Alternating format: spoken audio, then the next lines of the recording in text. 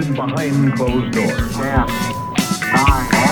8, 7. This is Beer and Beer Movies. I'm Jason. And I'm Michael. Michael, what are we discussing today? 1985's Re-Animator. Enough said. Jason, what are we drinking? We're drinking Clockhouse's Black Lager, 4.5%, and they're sponsoring our show. Absolutely. We drink mine right out of the can. This was trip back home. Clockhouse is in Cedar Rapids. We did a little day trip down there. Reached out to them. They said, this is the kind of thing we're way into. That's a nice beer, isn't it? Yeah. Pilsner and dark roasted malt, bitter with German noble hops. We've done one or two black lagers. The one I remember is Mumford. Sadly, Mumford closed. That's sad. We did Night of the really Creeps. Yeah. But this is great. Oh, yeah. It's easy drinking. Everybody thinks they look at it, they go, it's a dark beer, it's going to be super heavy, but it's a lager. It's an easy drinking beer. It's just Roasty. roast. Yeah. Ice cold. That's delicious. That's good. Cheers, buddy. Cheers. Re-Animator. A Lovecraft movie. Absolutely, man. Lovecraft in the title. Stuart Gordon. Stuart Gordon. Stuart Gordon was probably the most prolific person making Lovecraft movies. Totally agree. Even though, this deviates a lot from the source material. Which you've read recently. Yes, I did. And, it does. It deviates a lot, but it also keeps a few things. This one's a little nastier. And it's got Barbara Crampton, boyhood crush of mine. Yeah. And She's young in this movie and she looks fine. she looks great. It has a scene I don't think you would pull off today. It's got an iconic scene. Everybody, if you've seen it, you know what I'm talking about. So, no, it's Jeffrey Combs as Herbert West, who I think is one of the best Lovecraft actors. And he was not into Lovecraft when he did this. He had no concept, had read nothing, but he's Herbert West. This movie's over the top. Yeah. And Jeffrey Combs is an actor who has completely embraced genre cinema. From TV Absolutely. to movies. He played in Star Trek Enterprise. I think in almost all the recent editions of Star Trek, he's played a character. Love him. He's made movies for Fred Olen Ray. And then he also does, I think, and we weren't able to do it, but he did a stage adaptation called like a one-man's play of Edgar Allan Poe, where he played Poe. All around remarkable actor. I really like him. He's an odd-looking dude. I love it. No, he embraces the weird. Yeah, he found his lane, and he totally went with it. Yeah, I'm a huge fan. He kind of makes this movie. He is so good. He is so good. I'm not gonna say like Oscar worthy, but no, in this movie, he owns this character. Him and David Gale. Really, the acting across the board. Dean Halsey, Robert Sampson, he's great. Bruce Abbott is just the handsome schnook, So, simply, spoiler alert, Herbert West, he's discovered how to reanimate people. The 6 to 12 minute window, you have to get beyond that. Yeah. What I kind of love, though, is the whole idea that I've been able to break the 12-minute window. And it's like, you're bringing people back, but they're murderous psychos. Well, they're just a bunch of monsters. So is that really? Did you do anything good? You're not. It's not like you're dead for an hour, Jason, and I bring you back, and it's just you now. Yeah. No, it would be Jason comes back and is a murderous psychopath. Well, that's my thing with Herbert West. Like, insanity is repeating the same thing over and over again and expecting a different outcome. Yeah. Because all his outcomes are the same way, and yet he still thinks like, one day, I'm going to hit that magic reagent formula where it's going to be like, oh, hey. But you have to keep trying. He's trying different, levels. And Herbert West, I like Jeffrey Combs' character. I like the Herbert West character. But when you sit back and look at it, this character's a psychopath. Oh, he's nuts. He's flipping loony. Looney Tunes, man. You don't want to be this guy's neighbor. What's interesting in the story, just because I've read it again, I will try not to do that too much, but the narrator, who is Bruce Abbott's character, Dan Kane. Yeah. I keep wanting to say Dean Kane, that actor who played Superman. Me too, same. But it's Dan Kane. He doesn't have a name in the story, but that's who it is. He's the narrator of the story. In the story, he says they're together for years. Yeah. And he talks about how he started getting uncomfortable because he'd see Herbert West would look at him in a certain way. You're on the list. You're on the list, buddy. But great open. It jumps right into it, which this opening was, apparently it was out, it was in and it was out, it was in and it was out. He's in Switzerland, all these people are going into a doctor's office, and they go in, and this guy gets up, and his eyes explode. He's screaming. He's turning purple. Yeah, and there's Herbert West saying, Dr. Gruber, can you describe what you're feeling? Like trying to get notes because he is a scientist. Yeah. Richard Band did the music. Yeah, which sounds exactly like Psycho. It is Psycho. It is a great score. Yeah. It's very much Psycho. The opening credit sequence is Robert Dawson. Super cool credit sequence. What you mentioned about Herbert West asking Dr. Hans Gruber, how are you feeling? I think of in The Princess Bride when the man with the 6 fingers is like, tell me your pain level. It's like very quiet, like, tell me what you're feeling at this time. To blade means to bluff. But what happens to Herbert West? The Swiss authorities are arresting him. Yeah. Because what was the question that was asked him? Like, did you do this or no? I gave him life. He addresses the camera. Yeah. So it's going to be a fun. Yeah. Because he looks Campy. at us. They did a couple takes. They did one where he's not looking at the camera, and then they said, "No, the one where he's looking at the camera. That's the one that works." Yeah. And then we go, Dan Kane. Bruce Abbott. Yeah. He's trying to save somebody, and he's not a doctor. He's in med school, but he's trying to save someone. He's in CPR. And you see that he's not giving up. And finally, they just have to call it. And it's funny Dr. Herod. Yes. Who is Stuart Gordon's wife. Interesting. She's in a lot of his movies, and he killed her often. she was killed. Bad things would happen to her quite often. Now, I'm just saying this movie is bookend. We're starting, we had the opening scene in Switzerland, but really we're starting the movie with Dan trying to save someone. And I might mistakenly call him Bruce Abbott, the actor's real name, but it's Dan who's trying to save someone. Well, we are drinking. We know we're going to end with a bookend where Dan's going to be doing something. Well, and Jason, you mentioned before when we were getting ready for this episode, you said, why would this guy go along with Herbert West's crackpot, bringing the dead back to life thing? This, to me, lays the foundation for that. This is a guy, he doesn't give up, and just the idea of people dying makes him uncomfortable. He doesn't want that. So if somebody says some evidence of I can bring the dead back to life, stop the dying process, that makes him a little more susceptible to that, even though Herbert West is a nut job. Yeah. We're introduced to Dr. Hill and Herbert West and Dean Halsey. So some of our main players, this is not a big cast at all. And it's all interiors. There's a couple establishing shots outside. And Dean Halsey is raving about Dan Kane. He is going to change medical history. He's a source of pride at Miskatonic University. Which is great because he just went down to the morgue. He took a body to the morgue, and he was so squeamish. Yeah. Like, he's going by bodies, and he's making a face. He's like, ooh, full house in here. And I'm sorry. I mean, like, most people would be, but I would think a third-year medical student would be, like, maybe not like, whatever, but at least be able to go into a morgue, drop off a body, and leave without making a bunch of faces. You know what I'm saying? And Dr. Hill, he's like burning a hole in a head. His new laser treatment of brain surgery. Like laser scalpel. And it's like you have a blowtorch. You're just torching people's head. David Gale, he was in The Brain. Oh, yeah. He was He was in The Brain, a movie we did. And he's working on Brains. He does the evil guy well. He does. He would have fit in well in like Universal Pictures back in the 40s, It isn't one of the things when you read about this movie that he's wearing a hairpiece. The thing is, it wasn't because he needed it. It was because his hair wasn't the right color. Yeah. But because they did it because of the head. Yeah. Later, because they had the head, it was cheaper for them to give him a wig than it was for them to change the hair on the head. And some of the scenes are like, that is a really bad. Oh, that's a helmet. That is a helmet of hair. But we're also introduced to Herbert West. And Dean Halsey, oddly enough, is introducing a student. So a dean of a medical school is not going to introduce every single new student. He's taking the time to introduce this student who clearly has to have a record from Switzerland. Hans Gruber, his mentor. Hans Gruber. It was Hans Gruber, right? It was? Yes. That guy's pretty legendary. Yes. It seems like he was a pretty legendary character. So, this is probably a prize get. Like a free agent. We got him at our little Miskatonic.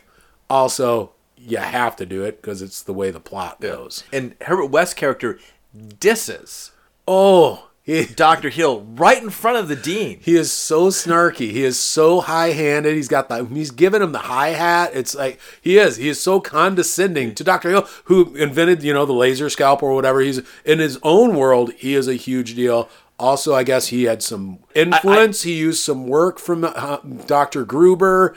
and basically Herbert West intimates that you ripped him off. Yeah. I think Dr. Hill, I don't even think that he created that laser thing. I think he steals everything. I think he's one of those guys who's talented, but also is like pretty good at like knowing how talented but how not to creative. steal without. Yeah, exactly. There you go. I like that. Talented but not creative. They have this great little pissing contest, so to speak.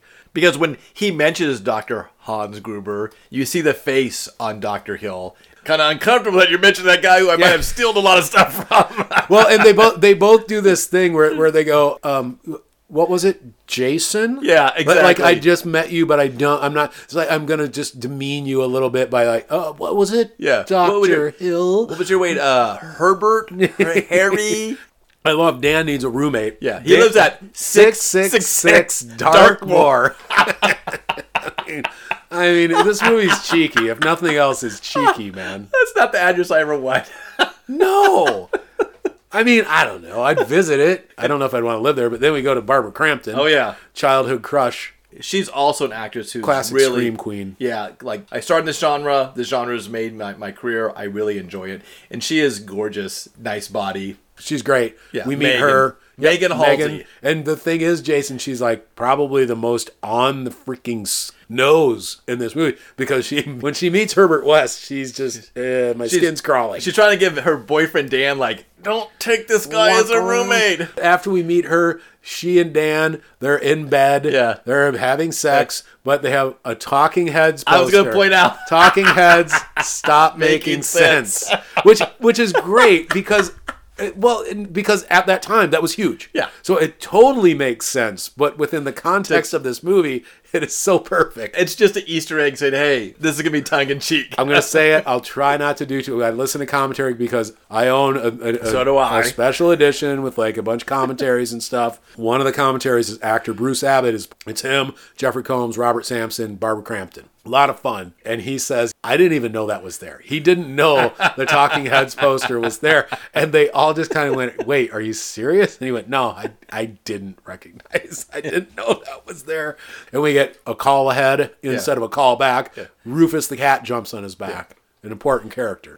Yeah. So Dan, post-coital, he's going to mess around with Megan. And he puts a sheet over his head and sits up like he's a zombie. Which is a call forward to the movie. And he's like going after her. She's like, stop. She's being like, stop, Dan. Stop, Dan. So cutesy, stop playing. Cutesy. Exactly. And that's when Herbert West knocks on the door. Yes. They open the door and, oh, sorry. And he's like, hey, didn't I meet you today? It's like, wouldn't you remember this iconic moment when like the biggest person in the school and this new student were just like talking trash to each other in the morgue? You know? But he says, hey, you know what? You're looking for a roommate, and Dan's looking around and goes, this place is trash. Yeah. And Herbert West, one of the things, does this place have a basement? I mean, that's like a red flag. Like, your roommate, the first thing is like, I don't really care about the room, but you got a basement? Exactly. I got and projects, yes, quotation marks I need to work on. Exactly. And he said, didn't you just come back from Europe? Switzerland. Yeah. He's so high. He's so high-hatty. Exactly. It's great. I mean, it's like Jeffrey Combs, like, gets right up to the point of, like, scenery chewing, but stops because he works so well. And they're walking through, they go down the basement, he goes, oh, this is ideal. And I'm thinking, this is not ideal for anything. It's a trash basement. Yeah. It's a crappy basement. But he loves it. It's great. It's great. And Meg is going, I gotta go, but Dan, you guys have a lot to talk about. Basically, this guy's creeping me out. But Herbert West, he's got cash. Yeah. It's not like, oh, you know what? I got a check and it's post-dated. Can you hit me up? But once, like, Dan is just drawn in because, I'm assuming struggling. He's a student. And he's on student loan. You do know he's on student loan. So he third-year medical student. That's at Miskatonic. Yeah. I know that's a hefty. Yeah. That's Ivy League. That is big time. That is a big deal over there. But no, it's like one of those things. Once he pulls out the cash, you just see Dan goes, the deal is done. So cash is king. Yep. Oh, absolutely. We're in class then the next day. And this was like a scene that was cut down. A lot of scenes were cut out of this movie and like shortened. It's a short movie. Hour and 25 minutes. It moves really fast. Oh, yeah. Like watching it so many times, you went, whoa, like you just know those road marks. Holy smokes. We're near the end. Yeah. Doesn't stick around too long. There was apparently, I guess, like the first cut was almost 2 hours.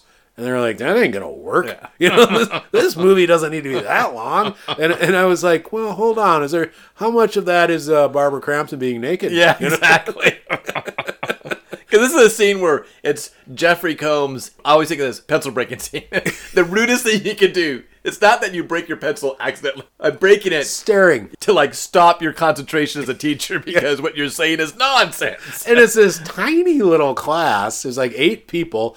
By the way, all the extras in this movie were people that worked on the movie. Dr. Hill is doing a brain, exposes it, talks about the 6 to 12 minute barrier. Yeah. That's it. But he also mentioned something that I think is the only reason why Dr. Hill's character survives. He said, some people believe that if there's obsessive desire, well, you learn that Dr. Hill, he's obsessing over one person in this movie. There was this whole subplot that we both know about, a lot of people do, where Dr. Hill had this power to mesmerize people. He'd look into their eyes and like he could hypnotize them, kind of control them a bit. They cut all of that. I think that was a good thing. But there's remnants left of the movie, that would explain. And otherwise, you're like, well, how did that happen? you could not go back and reshoot. Yeah. So you went, we're going to cut that scene out. But wait, this later scene sort of calls back to that, meh, whatever. Don't worry about it. Whatever. They're going to be distracted by the gore and Barbara Boobs. Crampton. Don't worry about it. We got this all solved. This movie solves itself. We go to the dinner party at the Halsey house. Megan and Dan, their relationship is really unknown a little bit to her dad, which is who's the completely dean. surprising. And we find it like they're treated like teenagers. Yeah. And I think this goes to the writing. These guys write cool set pieces and gore. As far as human relations, they just were sort of stunted. Because if they're medical students, they're not. They're like he's a third-year medical Yeah. student, so you're in your 20s. Yeah, and you have to be in your mid-20s unless you were such a genius that you skipped your undergrad. And I don't get that from Dan. I think he was just a good student. Yeah. He's going to make a good doctor, Yeah. but he's not Doogie Howser. No. So these people are in their early to mid-20s, Yeah. but they treat them like they're 16. Yeah. But Dr. Hill clearly has a thing for Meg. Yes, it's quite clear at this dinner party. And here's the deal. Uncomfortably clear. Yes, I get it. He's creepy. So they're having a toast. And even her dad's like, hey, Meg, when you drink up, you can drink. You can drink, and I'm thinking, why would you say? I wouldn't say that to an 18-year-old. If Yeah. you're at my house, they'd be like, you're old enough to drink in my house. Which is why I don't have kids. Yeah. And Dr. Hill says, you think it's a good idea, Halsey, that they're dating?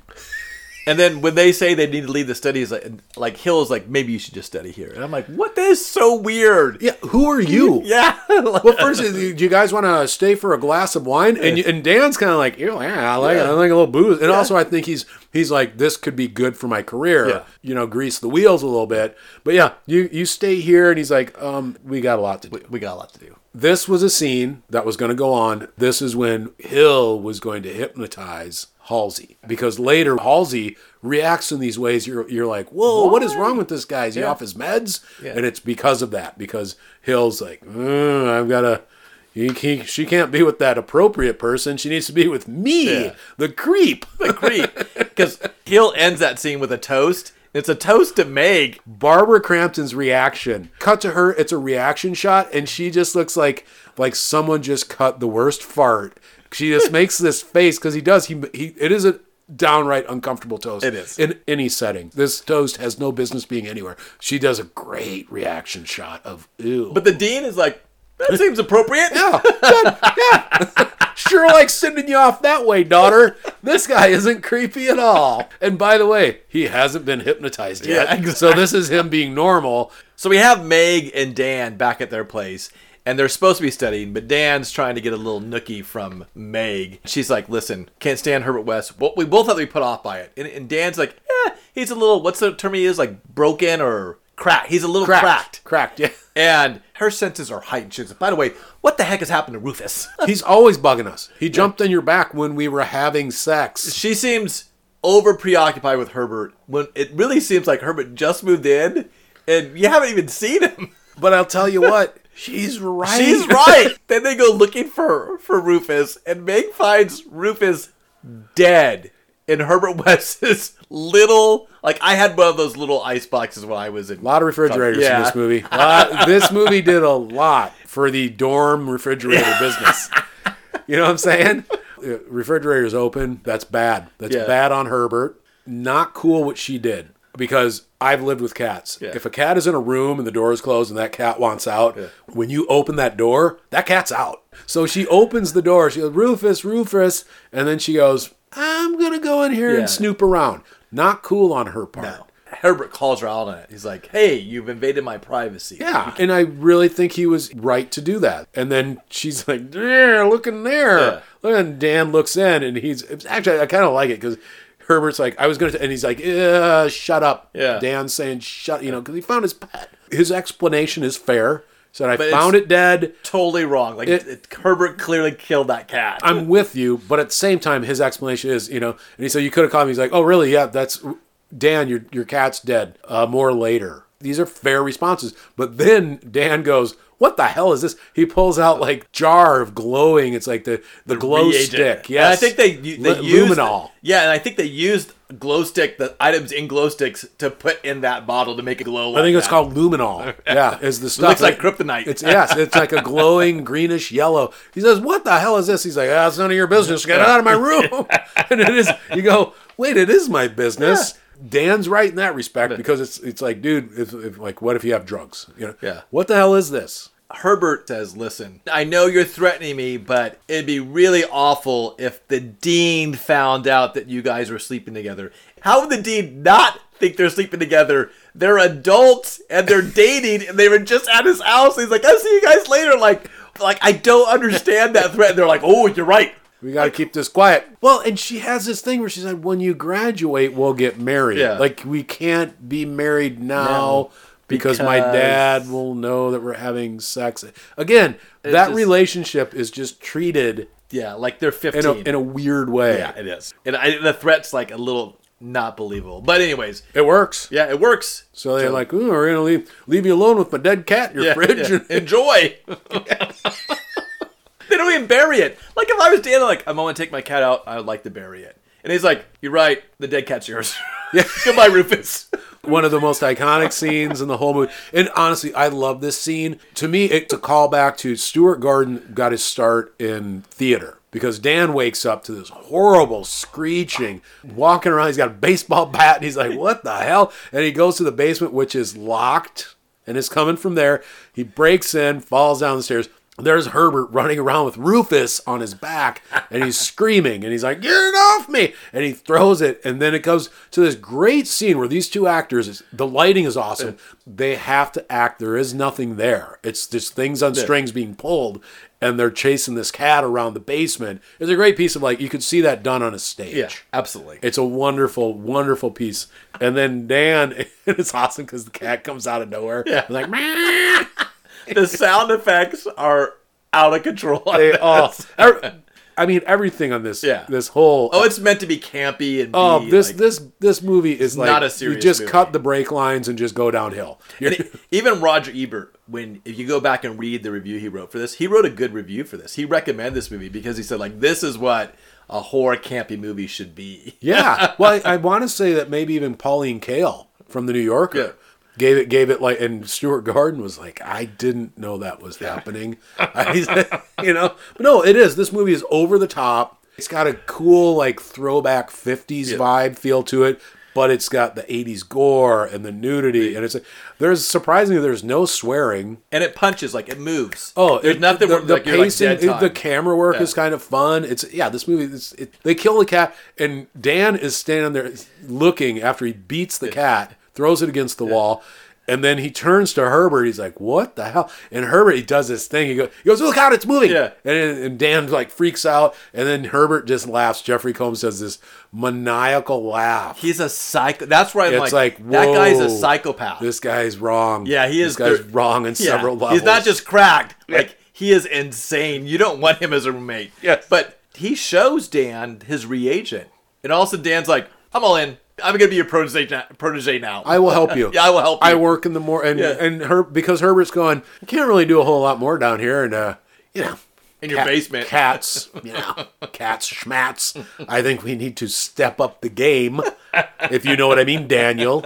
Speaking of stepping up the game. Oh, this is fantastic. Black Lager. You liking it? Oh, yeah. Always appreciate every brewery that supports us, whatever little way they do. But it's extra fun for me when I get to go home to the Midwest and then bring stuff back because, you're not getting this out here. I don't even know if they distribute. Cedar Rapids is roughly an hour or so from Dubuque, where I grew up. A short drive. I have to go to Cedar Rapids. And it's a cool little spot. It's like in an old building down the Cedar River. There was horrible flooding back there a few years ago. But it's this old building. There's a restaurant attached to the brewery. It's in the same, hard to explain, but it's you can walk from the brewery right into this restaurant. Really nice food. Old brick buildings. I mean, it's everything back there. Nice. Oh, it's very cool. Downtown, they're doing this whole downtown, renovation, reinvestment into the downtown area. It's very cool. And Jane and I happened upon this a few years ago. We were staying by the airport before we had to fly out. We said, well, let's go for a place to eat. And then found this. I went, oh, this brewery is right next to the place we're eating. Went in, checked it out, and they're doing some tasty beers. Why the Clock House? It's in this historic building. It's 100 years or something old. It's the Clock House building in downtown Cedar Rapids. Okay. Lots of old brick buildings back there. I think there's a part where, because of earthquakes out here, brick buildings would probably loosen all the mortar. Is my guess, is because you don't. It's you don't see a lot of brick buildings here. Yeah, and in basements. There's a basement in this movie. Yes, there very much is, because it's on the East Coast. Even though it was all shot out here. Yeah. Originally they wanted to shoot it in Chicago. Stuart Gordon had this idea of using his organic theater, doing all that. And then they were like, let's go out to California. Yeah. Let's cut some costs. Brian Usno is like, we can come out here. And then they were just staying in a place writing it. It's really fun to hear how this movie was made, because it was just figured out. Stuart Gordon had no idea about directing movies, but he did a bang-up job. I mean, the camera work on this is very cool. This is just a fun-paced movie that the guy you just saw, this guy knows what he's doing. I know he's passed away, but when you talk about people who make Lovecraft movies, that first name that you come up with, Stuart Gordon. He did From Beyond. He did Castle Freak. Yeah, Castle Freak. Exactly. Dagon. Yep. And then he did, was it The Masters of Horror? He did... the Witch Dreams House. in the Witch Yeah, House. Exactly. Very cool. That's the name that you associate with it. Dan is now going to go to Dr. Halsey and okay. I'm going to tell Dr. Halsey, Herbert West, genius. And this scene makes no sense. Sequence of events. Yeah. You're in the basement. You just found your roommate resurrected a cat, and it was an insane cat. It was just destructive. And he goes, I can bring the dead back to life. I can get behind this. And you go, I'm going to help with you. I'm going to help you with this project. I'm going to run to the dean. You can resurrect the dead. It's so stupid of Dan. It's dude, you just told everybody where I grow weed. Hold your cards closer, man. Yeah. And it's so stupid what he does. And Dean Halsey, again, his reaction is so weird. 180 degrees since the start of the movie, which just started. Yeah. Seriously, dude. It's it's day 2. Yeah. Yeah. And Dean Halsey just reacts in this way that you go, whoa, this dude's off his meds. Because he's just, I knew this was going to happen. You and Herbert West, and you're done. I'm taking away your student loan. Yeah, you better write me an apology. Yeah. I'm like, what? And then he's like, and you can tell Herbert West he's no longer a student he can pursue. I'm like, wait a second. Is that how school works where the deans can just tell us a third party, tell that other person they're expelled? No paperwork. And then he mentions Maggie. He goes, you got my daughter involved in this, ding dong diddly, you dang dukes. When you watch it several times like we do, that scene is jarring because it's 180 degrees from the very first scene. Because from the moment we meet him, he is just this gentle, Mr. Positive, sweet fella, loves his daughter. He's just happy. He's I just love running a school. And it's he's just a good guy all around. And again, the hypnotizing subplot. Was completely removed. That's one of those where you watch it, you go, oh, that would explain it. Because he's totally on the side of Hill, which is anti-West. Yeah. And Dan's just going, I made a very, very bad mistake by running over here to tell him that we resurrect the dead. It's go back and trace my steps here. Where did I go wrong? It's no. Telling him that people could raise the dead, that might have been, I might circle that one. Yeah, somebody going through his day, he's like, I'm not sure of it. Maybe I picked the wrong pair of pants. And it's you don't think it's where you told the dean that you can resurrect the dead. That's not it. So then we go to Melvin. That's what they call him. Melvin, the Re-Animated. Okay, that's his name? Yeah, if you look in the credits, it's Melvin. Isn't he the body double for Arnold Schwarzenegger? Arnold Schwarzenegger from like Terminator 2. The Terminator first arrives in L.A. and he's nude. That's not Arnold. That's this guy. I think his name is Peter Kent. But of course, Dan, he takes all of this hard news and he goes, you know what I'm going to do? I'm going to sneak Herbert into the morgue and we're going to try to resurrect a dead body. Why not? You know what? At that point, in for a dime, in for a dollar. Yeah, exactly. I think I've watched a lot of comedies about medical school, and they're always up to hijinks like that. Seriously, cheers to that, man. There's some hijinks. Young doctors in love, as I can remember.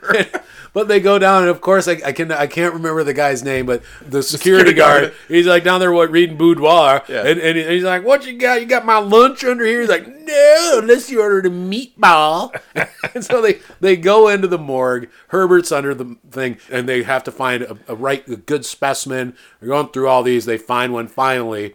This guy's really built. Yeah. Again, he was Arnold Schwarzenegger's double. And why would you choose that? He's not me. So Herbert West has seen a progression. What happens when you reanimate bodies?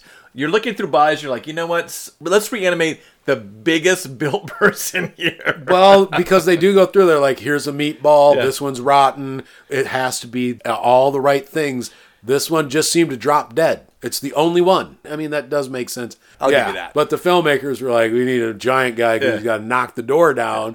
Yeah. I'm not sure exactly why, but Dean Halsey and Meg show up at the hospital. They choose this time. They go, oh, where is that? They're not supposed to be there. And he tells Dr. Herod, I'm going down there. Meg stays here. She can't go anywhere. Again, treating her like she's a child. She's in medical school too, right? Because I imagine... I don't know if she's but she's an adult. She's an adult. And so, she's going to university. And Dr. Herod is just basically like, you sit down there, missy. And it just looks at her. So, but Meg is like, just sitting there like, I have to sit here. I'm in timeout. And Dean Halsey goes down. Meanwhile, they're like, man, this isn't working. But then suddenly Melvin gets up, and he's huge, and he's violent. It's really creepy. Yeah. This is a bloody, bloody scene. Oh, it's awesome. He gets up, he's naked, violent, throwing them around, beating them up, and Dean Halsey walks in, he's going, West, Dan, what's going on, Dan? And Melvin blows the door off its hinges. And jumps on the door that Dean Halsey's underneath, and you hear like crunching sounds. You're like, this is not good. No, this is not good. No, Dan's definitely going to lose his student loan now. He was on thin ice before. I mean, this whole thing goes off the rails. It's like our plan went sideways. Yeah, exactly. Again, we resurrected him, but he's now a weirdly strong... homicidal maniac. Yes, because I don't care. Like, a regular strong guy isn't knocking the door off the hinges like that. Yeah. But he picks the Dean up, throws him around, bites his fingers off. They're screaming, and this is a new rule I have. Yeah. I can't remember who it was. Raymond Chandler who said if you show a gun... In the first act, you gotta have gun shot. I think it's the story is Raymond Chandler. I think it's actually Anton Chekhov. I forgot who actually says it. Yeah. But a famous writer. Yes, a famous writer. If you have a gun in the first act, you gotta have a gun being shot. But earlier in the movie, we saw a bone saw. Yeah. So now, as this zombie is just killing Dean Halsey, Herbert grabs the bone saw. And he's like, Dan, step aside. And he kills the zombie. Dean Halsey is clearly dead. Yeah. He's been thrown around like a rag doll. But he's the freshest specimen they've had. So Herbert's like, let's try this again. But at the same time, Jason, I will say this. There's that just scientific mind of, this is probably the perfect... Although what I would say is, wait, your whole thing is you want to get outside that 6 to 12 minute barrier. This is not doing that. You're like within that barrier. So, I mean, of course, they're like, we inject him. Dean Halsey just as crazy as comes back. He's not very happy about anything. The guard comes back. Everything's just going really poorly for these boys. Yeah. I will say, like, Robert Sampson does a great job of acting. His daughter comes in, and then they come up with this, and somehow the guard goes along with all of this. There's a dead body over here with a hole in it. He is the worst security guard. I don't know how he maintains his job. Well, I mean, you're guarding a morgue. Yeah. There shouldn't be a security guard to begin with. It seems like a place in a hospital you want security in the front rather than the morgue. I mean, there's weird people, Jason. Night of the Creeps. Kids going down, hijinks. Yeah, hijinks. You leave dead bodies unattended, people are going to do weird stuff. One thing I know about college comedy movies, you leave a dead body, someone's going to go mess around it. I think that's the whole plot of Chud 2. But he comes in, the door of the morgue has just been blasted off its hinges, and Herbert goes, Dean Halsey came in, he was really angry. Boy, then he did that. And Meg's looking around saying, no, what the hell? Makes sense. He was just angry. And somehow we cut where Dr. Hill now has Dean Halsey in a padded cell with a window. Off his office. Off his office. His office, basically. He has an office, and there's a viewing window to a padded room. Very weird. And he's like, I've always wanted an office like this. You know, I needed a padded cell next to it. like most people would go, you know what would be kind of cool is I could put my drum kit. Yeah. So I could just go play drums in a quiet room. But no, this guy's going to put insane people that he lobotomized in there. Yeah. That's my assumption. Because he does do that laser brain surgery on Halsey. Well, he wants Meg to sign over. He would like to do exploratory surgery because he thinks there's a neurological issue with Dean Halsey. And what I love is she goes, yeah, and then he sits on his desk and he's got this model head and he goes, so what I'm going to do is I'm going to just bore into his head and do that. And she goes, yeah. Like, does anyone do that? No. Like if they came to you and they said, hey, here's your loved one. We're going to do exploratory surgery. By the way, here's what I'm going to do. I'm going to drill into his skull and just goof around in there. Like, I don't think that's what they do. Going on, see what's up. Yeah, but I think they also wanted to show that head for a comedic scene that comes later on. Oh, absolutely. But also that's something in the story. And that might be the scariest thing of all in this whole movie is when that head is on the body. It really is. It just creeps me out. The idea of that body walking around with that fake head is really upsetting to me. And now Hill, 2 and 2 together. And he's like, Herbert West has something to do with this. And he goes and confronts Herbert West. And he basically says, I am a stealer. I do like taking other people's material. Show me how you did this. And I'm going to take it over. I'm going to say that I did it. He goes, otherwise, you're going to go to jail. Okay, how are you going to do that exactly? Yeah, exactly. I would almost call that bluff and say, yes, you're going to go tell everybody this guy's dead. So what would be a sane response to that? And then we'll talk about how the Herbert West responds in the movie. Well, I do have to say at one point, just to go back quick, he tries to woo Megan. Yeah. And it's another hypnotizing moment where he's telling her, if you ever need anybody, to talk to or to comfort you kind of thing. And you can see he's trying to work his magic on her. And then Dean Halsey just pops up out of nowhere, smashes his head against the window. It's almost like he's trying to protect his daughter. Yes. Like, I know now that I've been in the other side, I know this guy's a weirdo. There's just weirdos, Meg. You got to get away. Yeah. You got weirdos all around. Miskatonic is not the university for you. Transfer to Boston. Boston would be a better city for you. SUNY system. But no, you're right. The logical reaction to me would be to say, hey, you know what, Dr. Hill? Take my discovery. Then I would step back, grab a shovel, and bash the guy over the head, and then cut his head off. Yeah. That would be, at that stage of the game, I think that's a completely, what would you do? I would say, Dr. Hill, go pound sand. I didn't do anything with Dean Halsey. Like, prove it. But instead, what does Herbert West do? He did what I said. Yeah. Which would be my reaction. I'd say, go ahead. And then when he wasn't looking at me, I'd smack him over the head with a shovel. And then I'd cut his head off with that shovel. And the strange thing is, he killed him with smacking him over the head. But then he's like, you know what? It'd be interesting to see if I could reanimate just parts. So I'm going to cut his head off with the shovel. Well, he thinks about the parts after the fact. Yeah. Parts. I've never actually done parts. This was a fault in his thing, was he didn't tie up the body. He injected the head. He injected the body. It starts messing with the logic of within the film because at first he said you have to inject into the brain. Yeah. So that means technically you should not be able to, the body should not be able to do anything without the brain.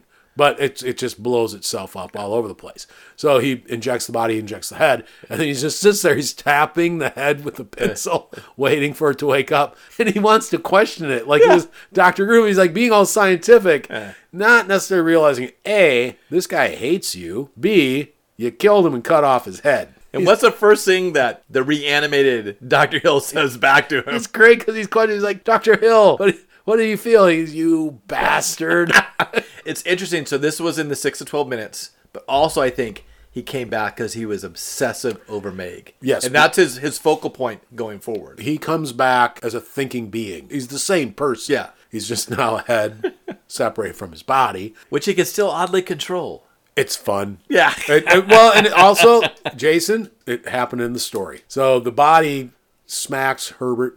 Not sure. And why does it kill Herbert? And in fact, the thing is, Jeffrey Combs says it in the commentary that I listened to. He's like, why didn't he kill me? Yeah. And then Robert Sampson said, well, because there wouldn't be a movie then. Yeah. And that's the only reason. Because it knocks him out. And then we're going up to the climax. This movie's moving along. Yeah, like we're getting close to the end now. Dan and Megan meet, and apparently this was a much longer scene. So Dan and Meg are having this moment where she's like, what the hell are you doing here? And he's like, just got to tell you, your dad's not insane. He's dead. Not sure how that's going to win her back. No. But, so it's what he has to do. That's a relationship ender. Dan and Meg trying to go, I think, figure out what's up with her dad. Dan, for whatever reason, is rifling through Hill's files, and he finds probably the creepiest thing, because it is something you see in the real world, is he finds a creep file. Hill has a file in his file cabinet, and it's on Meg, and it's got like a lock of her hair. It looks like a skirt. Yeah. Like from grade school. I'm serious. It really, there's like pictures and little articles about her. He's got this. It's a stalker file. It is so upsetting. So upsetting that he finds that. We reach this point now where Dan and Wes are heading to the morgue. Dr. Hill, his head and his body, he is mind controlling Halsey. He's going to send Halsey to go out to kidnap Meg, his obsession, and bring her back to morgue. So everybody's going to end back at the morgue as we come to the climax of the movie. Which is sick on so many levels. I mean, the dude is sick. Make her dad. Go kidnap your daughter. And then strip her daughter. So I can take her as my reluctant bride. Because then we get the iconic scene where Halsey walks in with Meg in his arms like Frankenstein and puts her up on, it's the morgue gurney? table. Yeah, gurney. Yeah. And then he strips her down. So she wakes up. She's tied to this table, and she wakes up, and there's this body with the model head standing at her feet, and then to her left is a tray with Dr. Hill's head, like creepy. And then it starts assaulting her, raping her, essentially, and then she kicks at the body, and the head falls off. It's so upsetting. And this is a point where you see all of Barbara Crampton in an interview. She says, "I said Stuart Gordon." She's like, "I don't have a problem, nudity. You get 4 seconds." Yeah, and that was it. Hats off to her. Because it's braver than me. Exactly. But it's so upsetting. Like when I was a kid, we were just because it was the gore, it was everything that you want as a little kid. Now it's a different feeling. It is. You're like, you're like, well, this is effed up in so many ways. Exactly. You're not making this scene today. And then he's just a head. So there's only so many things he can do. And he does. And that apparently when the guy, whoever was wrote that scene, he thought it was just brilliant because he's like, the head giving head. But right before he's able to accomplish that task, Herbert West to the rescue. Yeah, Herbert West, superhero. But and he does. It is one of those things where he's like, I am so disappointed. You have this power, you have this, this thing, and this is what you're doing. Totally right. It's like you get all this power, and you're basically going around being a creep. What the hell? David Gale, like, he's sitting there, he's holding his own head. Yeah. And he's like, I can't believe you'd come here. Yeah. Saves me the trouble of getting you, but it's kind of stupid. And then all hell breaks loose. Absolutely. Because at first, apparently, they wanted dozens of zombies. And they went, ooh, that costs money. So they ended up with 6. And it still works. Because all the bodies get up. They're all under control. Because he used his little laser because he could put them under his own control. Which is, I guess, how they explain why they're not just... He uses Herbert West's formula to reanimate them. But then he uses his laser plus his mesmerizing technique. Yeah. And somehow they're all under his control. And it's just bloody mayhem fighting. He's going to do the same to Herbert West. He's going to basically make Herbert West a zombie slave. Meanwhile, Meg kind of breaks through to her dad. He ends up going, I'm going to help my girl. So he goes over, saves Herbert West, screws up Hill's plan, grabs the head, squishing it. All the bodies can't react right. Yeah. All this weird stuff. Honestly, this is where the movie loses me a little bit. Herbert West goes, Dan, you remember I had a theory? Overdose. And he grabs 2 big syringes. And he's like, I'm going to jam them into Hill's body. I don't know what the plan was. Yeah. But it's like suddenly it starts growing tentacles. Yeah. And there's almost like a portal to another dimension. Yeah, his intestines become alive. It was like, I don't get it. I think it was just they were like, we got to finish this movie. That part always sort of throws me a little bit. Gets Dan to take his notes and stuff. He's like, take Dan, my work, move on. And Dan... Stand on my shoulders. Exactly. And Dan, of course, he gets out, takes Meg, and nude dude with the deformed face attacks him. And he's like, nah, never fight a naked dude. It's a good rule of thumb. And then another dude gets his arm... Burn victim guy. Gets his hands around Meg's throat and starts choking her. Dan goes, I'm going to run way down the hall and get an axe. That's his best solution. It's almost kind of like an airplane moment, you know what I mean? Where it's like, I'm going to go run around trying to find... It's like, dude, you could just like... Pull him off. Beat it, yeah. But he gets back. He's too late. He stops it, but Meg looks like she's dead. It ends like it begins, where Dan is doing CPR compressions on Meg, and they can't save her. And Dr. Harrod's there. And you think that's the end. However, this time, he's got another option. So he pulls out the reagent. It's a great fade out because it fades to black, but you still see the syringe of this glowing green stuff as he plunges it. And then there's a beat, and then Barbara Crampton screams. The assumption is that this did not work out. She's back. She's back. And that's the end. A quick, wonderfully paced movie. Yes. We both recommend this. Yeah, absolutely. I'm assuming most of the people who listen to this podcast have seen this movie. Have seen it. I'd love to hear what they think. I love it. This is a great movie. I've never seen any of the sequels. Neither have I. So I know Brian Yoons, he did Bride of the Re-Animator. And then there was another sequel, like in the 90s, they made Bride, or I forget what year, and then they made another Early sequel. 2000s, he did one. Yeah. Yep. And Bride has Jeffrey Combs and Bruce Abbott back in the roles. Yes, and that covers a couple other sections of the story. Okay. I'll stay with this one. This one's campy, fast-paced. It's low-budget filmmaking from people like, again, Stuart Gordon came from theater. This is like the first film he directed. I'm pretty sure. Like the first real movie he directed. And he did a great job. Jeffrey Combs, excellent, deservedly is kind of a legend in B movies. I'm a huge fan. Recently, Crispin Glover did an episode of Cabinet of Curiosities. Okay. And it was Pickman's Model. The Guillermo del Toro series on Netflix. Yes. Yeah. It's so much fun. But I was like, oh, Crispin Glover. He's an actor that is made to like do Lovecraft characters. But, Jeffrey Combs, spot on. And I think this is our second direct Lovecraft movie. We did the Dunwich Horror. But then we've done Lovecraft-inspired movies like Messiah of Evil. Well, The Haunted Palace. The Haunted Palace. Oh, that's right. This is our third one, The Haunted Palace. Haunted Palace, Dunwich Horror, Re-Animator. Yeah. And then Lovecraft-inspired Messiah of Evil, Dead and Buried.